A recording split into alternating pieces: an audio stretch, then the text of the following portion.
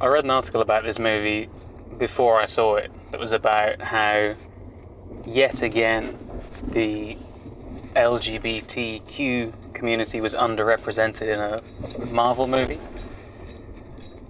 And I was thinking about that as I watched it. So there is a lesbian couple in it, but they're not in the movie very much at all, and you don't really see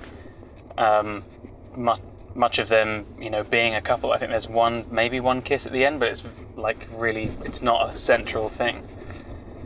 And so the article is right. They are underrepresented as a community in this film, but I think what it misses is what's staring it right in the face, which is that this film is a giant giant Hollywood blockbuster that's led by pretty much all black women. Apart from the baddie, who's a man, pretty much every other main character is a black woman, and they're excellent. So I think it's a bit of a miss to say that they, didn't include enough gay characters when they've pushed the boundaries quite a lot. Obviously, sadly, the reason for that is that Chadwick Boseman passed away, and they had to rethink how they did the movie. Which, incidentally, I thought they handled quite well. I was a bit nervous that they might over-egg it or really ham it up, do a real Hollywood butchering of it, but I think it was quite tasteful the way they did it. It kind of get it out of the way quickly at the start with literally a funeral to the character, but also clearly to the actor as well, which was very well done, I thought. And then it quickly gets into the story. The first movie was such a cultural moment that, again, I was a little bit nervous as to whether they'd be able to pull it off again. And I think largely they did. I mean, the thing I loved about the first one was and it's what I love about sci-fi anyway, is being shown something that I've never seen before, or preferably that I've never even thought about before. So the first movie, with its kind of futuristic and optimistic view of Africa, was just brilliant, and the design of it is fantastic. The costumes, the way the characters speak and behave and all that is just fantastic. So they've done it again with the second. It's amazing. The visuals are just beautiful. The costumes in particular are fantastic. And even introducing this new race of people, or country, that's what they called it, a new country under the sea. Brilliant.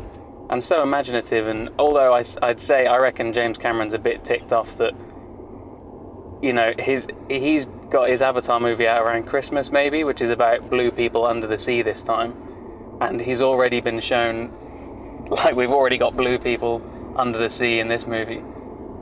You just hope he manages to do it better, otherwise he's going to look like a moron, having spent so long making those movies. But yeah, so I thought it was really good. It is a bit long, and I thought it was a bit long, but equally, I'm glad it was in the end, because it seemed to be taking so long for her she becomes Black Panther, and she does it for the wrong reasons. She wants vengeance. And she nearly kills the guy, the baddie, and I was thinking, oh no, maybe we've got another hour of this movie left where this is her low point, and then actually she finds the error of her ways and gets better and becomes a better person. Luckily, they just do that in literally 2 seconds, where she sees a vision of her mother who tells her stop being a dickhead, and she goes, oh yeah, you're right, and then they form a... So I was like, whilst that was, I think, a bit of a naff plot device there, where she just suddenly realises she's bad, it at least got us to the end of the movie a bit quicker, because it had been dragging on a little bit. That said, I thought the action scenes were amazing. I really liked the fight that was on the side of the ship. I thought that was quite interestingly done, where you've got the big lads holding onto ropes with the ladies with their spears on the other end. So I thought that was great. I didn't like the Iron Man-y suits in this. I thought they looked really quite stupid. The blue things looked really silly. They had tentacles, and especially when the mask came off to reveal her face, it just looked mad. And the Lady Iron Man, I don't know the name of the character, I thought she was a brilliant actress. I really liked her, but I thought the suit looked really weird. It looked really, really unrealistic. I don't know whether it was just bad CGI or maybe it was just to my eye, but I thought that looked strange. But I'm nitpicking. Overall, it's exactly how I like to spend my time at the cinema.